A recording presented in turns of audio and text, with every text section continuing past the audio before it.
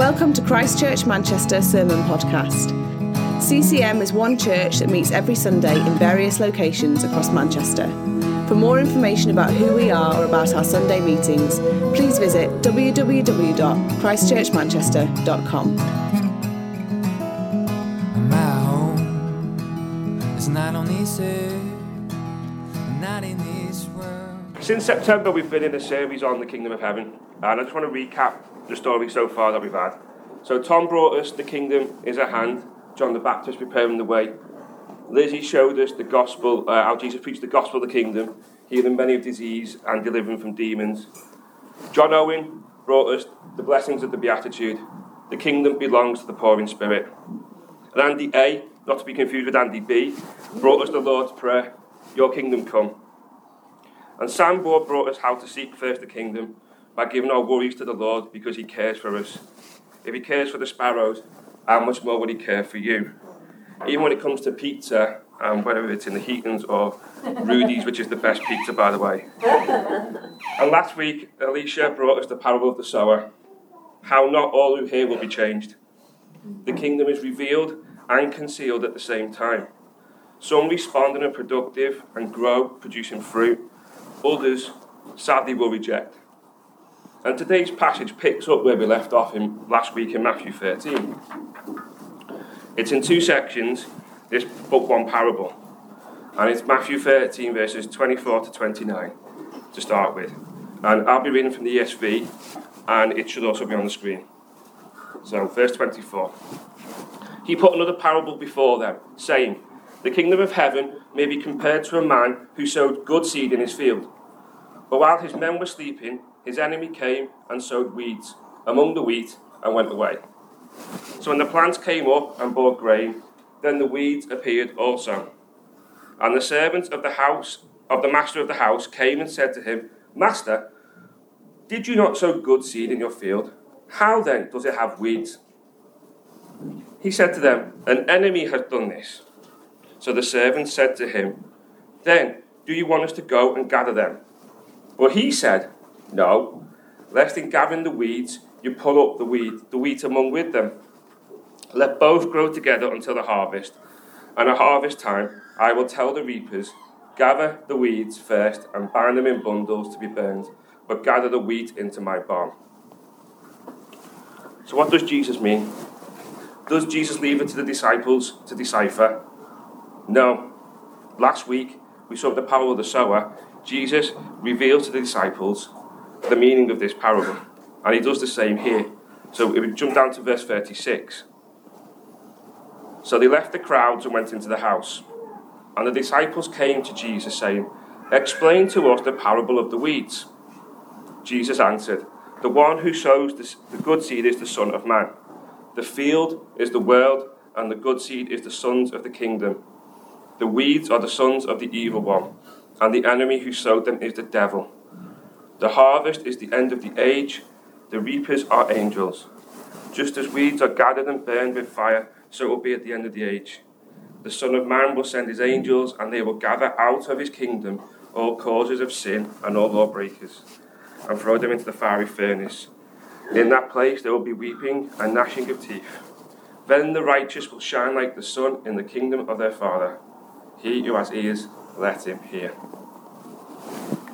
Waiting is not something we enjoy too much. Our society demands answers 5 seconds ago. What's happening there? What's the latest score? Which I'm switching off between 4:30 and 6:30 today. Who's winning in Ukraine? What is that person really like? We want quick information and quick decisions, leading to hasty conclusions, made by people always wanting more. And then we come to today's text, and we enter a whole other world. It's farming. Crops take time to grow. Results are not instant. It takes longer than the 5 minutes in Farmville, or whatever game it is, to see seed turn into what it's meant to be. And here the Lord Jesus uses the example of wheat. And there's more than one type of wheat, and it takes from 3 months to 8 months to mature, to see the fruit. And it takes time. And Jesus is telling us the same thing with these parables, that those who claim to be of the kingdom will take time to show their fruit. It follows on this parable from the sower and the seed. In that parable, Jesus explained to the disciples, the seed is the word, and the types of ground are how the word is received by the hearers. But here we get a different picture, a different analogy. The seed is no longer the word, but the people. Verse 36 explains that the church isn't confined to one field. It's not one country, as it were, but it's scattered throughout the world. And the earth is the Lord's. If the man who sows, in verse 24, is the Son of Man, Jesus is saying, I own everything. Yet we know from Hebrews, when we did Hebrews back at the start of the year, and chapter 2, that not everything is yet in his control. We do not see everything yet subjected to him. Why? Because the enemy turns up. He's turned up, he still turns up, and he sows something else. He not only comes now, but he came in the garden. In trying to overthrow God, Lucifer came and spread doubt and lies and spread disharmony between God and the ultimate pinnacle of his creation, humanity. In choosing Satan's cunning over God's limits, good limits, sin and death entered the world. In Jesus' day, we see that coming through the power of the soil, how it flows through from the power of the soils with consistency. Hostile response that some had to the message of the kingdom showed to who they belonged. Here the watch was asleep, and the devil sows into the same field as the Son of Man sows. And that growth looks very much like true growth. It looks very similar until the very end. The sower knows his seed is good, and what the enemy sows isn't revealed for some time. Now, I'm only going to explain one Greek word today because we're not in Greek theology class. The word is zinzanian. Matthew uses it, and we often translate it as wheat or tares. A plant that looks to like the genuine, but it's not like our garden wheat. This looks very similar to real wheat. It's actually more like counterfeit. And some counterfeits are really bad. And some are amazing that they almost feel the professionals. There's a picture there of the difference between the two. But I've got a story from when I worked in retail when I was studying, and I got given a whole stack of £5 notes. And in the middle of these £5 notes was a dodgy one. But it was that bad that when you know the real thing and you've got this fake one, it was on normal paper. And they tried to thread tinfoil through to give it a metal strip. It was so bad, and it was handed in the middle of all the notes. But when you know when you start to know the real thing, then you can tell the difference. But until the flower and the two look the same. They're mixed in the same fields. Their roots are intertwined. They're growing closely together. The false wheat can sometimes look as good, if not better, than what is genuine. And then the master's servants come and they've woken up and they're now seeing the state of the field and they're shocked. What's happened? What's gone on? Wasn't the wheat good? Let's rip it up quickly. Let's get rid of it. But Jesus says no. Bit of a surprise, but he says no. Because, and it's not to us he's saying no to, it's to the angels.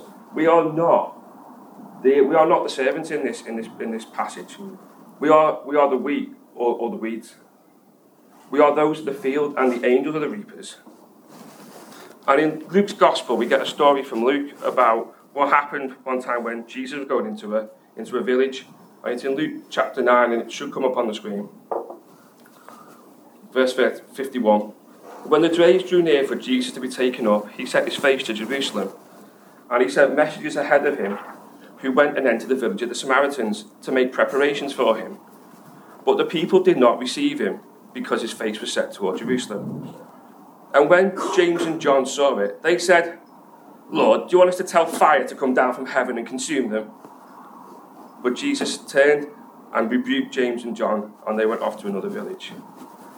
So I think it complements this really well, this idea that James and John, who were also the sons of thunder, want to deal with this themselves. They're not showing the mercy and the grace of the gospel. In the heat and passion of youth, and their own sinful flesh.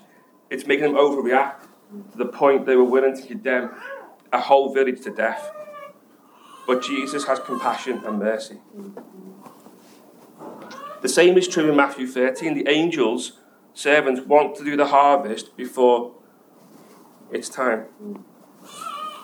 And the harvest is the right time to separate. It's the end of the season. Everything's gathered in properly. Like the parable further down about the good and the bad fish being gathered in together, it's too dangerous to throw bad fish back while you're still fishing. You bring in the nets, you empty them, and then you separate. And the same is true for the harvest. But when is the harvest? Well, Jesus tells us the harvest is the end of the world. When Jesus comes again. The time when the God-ordained separation of good and bad takes place. Until then, no human effort is to be made to cause such separation. That is God's work as ruler and judge of the universe. But we shouldn't stretch that too far. If fruit has made itself clear beforehand, then there are times when we deal with it. We correct false teaching.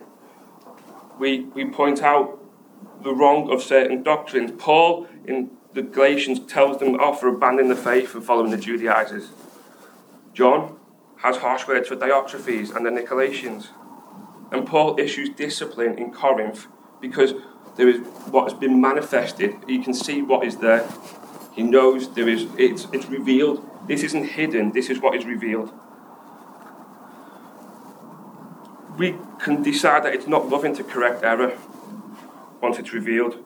And then the weeds become even more tightly mixed in. Error creeps in. Correction is needed, not condemnation. The Apostle Paul issues wise discipline and correction so that those under it might return remorseful and repentant towards God and seeking to worship him again. And their reaction to correction would shine a light on who they really were. It's God's work, and he does it because he wants to protect his people. And many have been hurt over the past 2,000 years by Inquisition-style treatment, of being called in and interrogated for things that aren't revealed, that are in their hearts, that people gossip and whisper about and try and drag up. We want to drag everyone's name through the mud and make out that we are somehow the righteous ones. And dig at everything, no matter how small, to throw people down. But we know the world isn't right because of sin. And God has appointed a time to deal with that. He knows when that time is. He alone will deal with the remaining symptoms of the curse. So in our waiting, if the church's role is not to do the harvesting, then what is it to do? Matthew gives the clear words of Jesus in his last chapter. In Matthew 28, Jesus says, "All authority in heaven and on earth has been given to me. Go therefore and make disciples of all nations, baptizing them in the name of the Father and of the Son and of the Holy Spirit, teaching them to observe all that I have commanded you.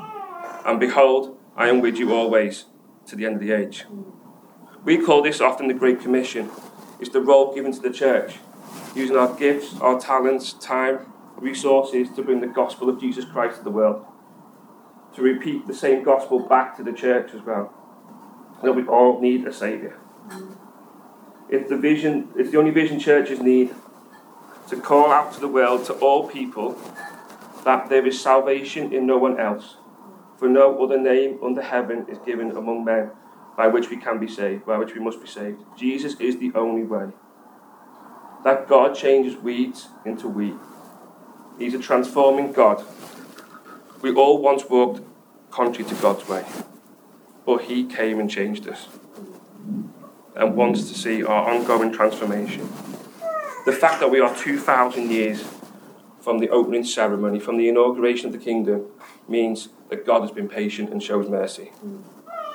We know the end of the age will come, and the warning is clear. The weeds, bad fish, will be rejected. And this is a parable with a warning. There are consequences. Jesus gives us the warning. And if Jesus has given us the warning, we must listen.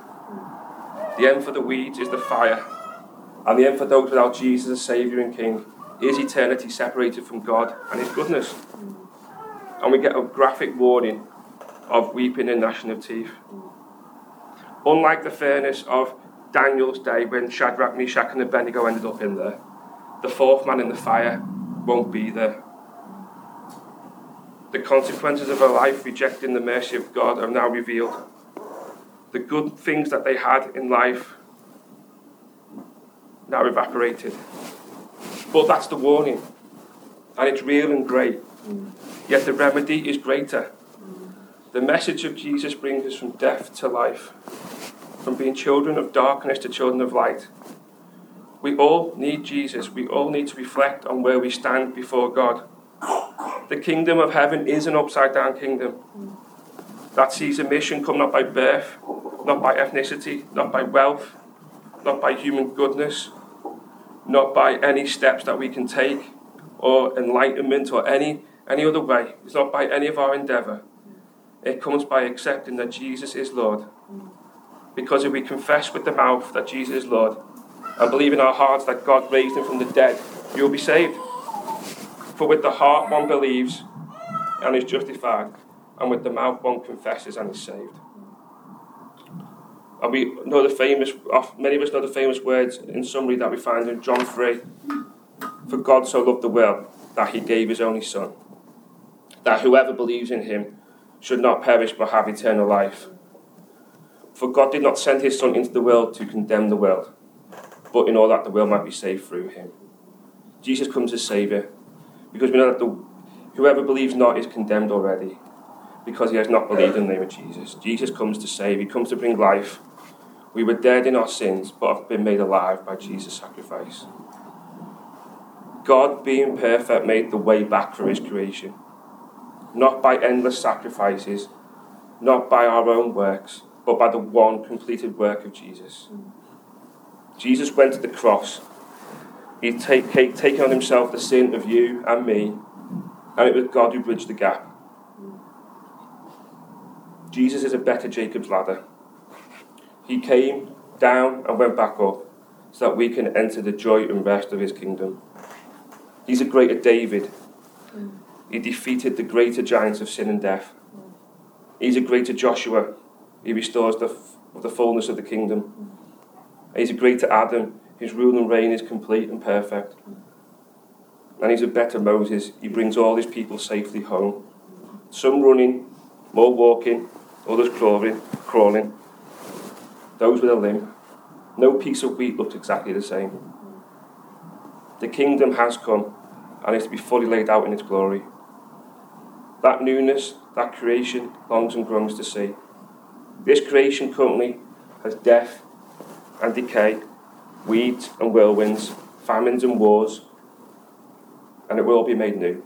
And God will wipe away all tears from their eyes. There will be no more sickness, no more death, for death is swallowed up in victory. The one who sowed the spurious seed, in prison forever, banished forever. Around the throne there will be everyone of every nation, tribe and tongue, worshipping God. And where will we be? Will we be with Jesus in his kingdom, or with the banished one?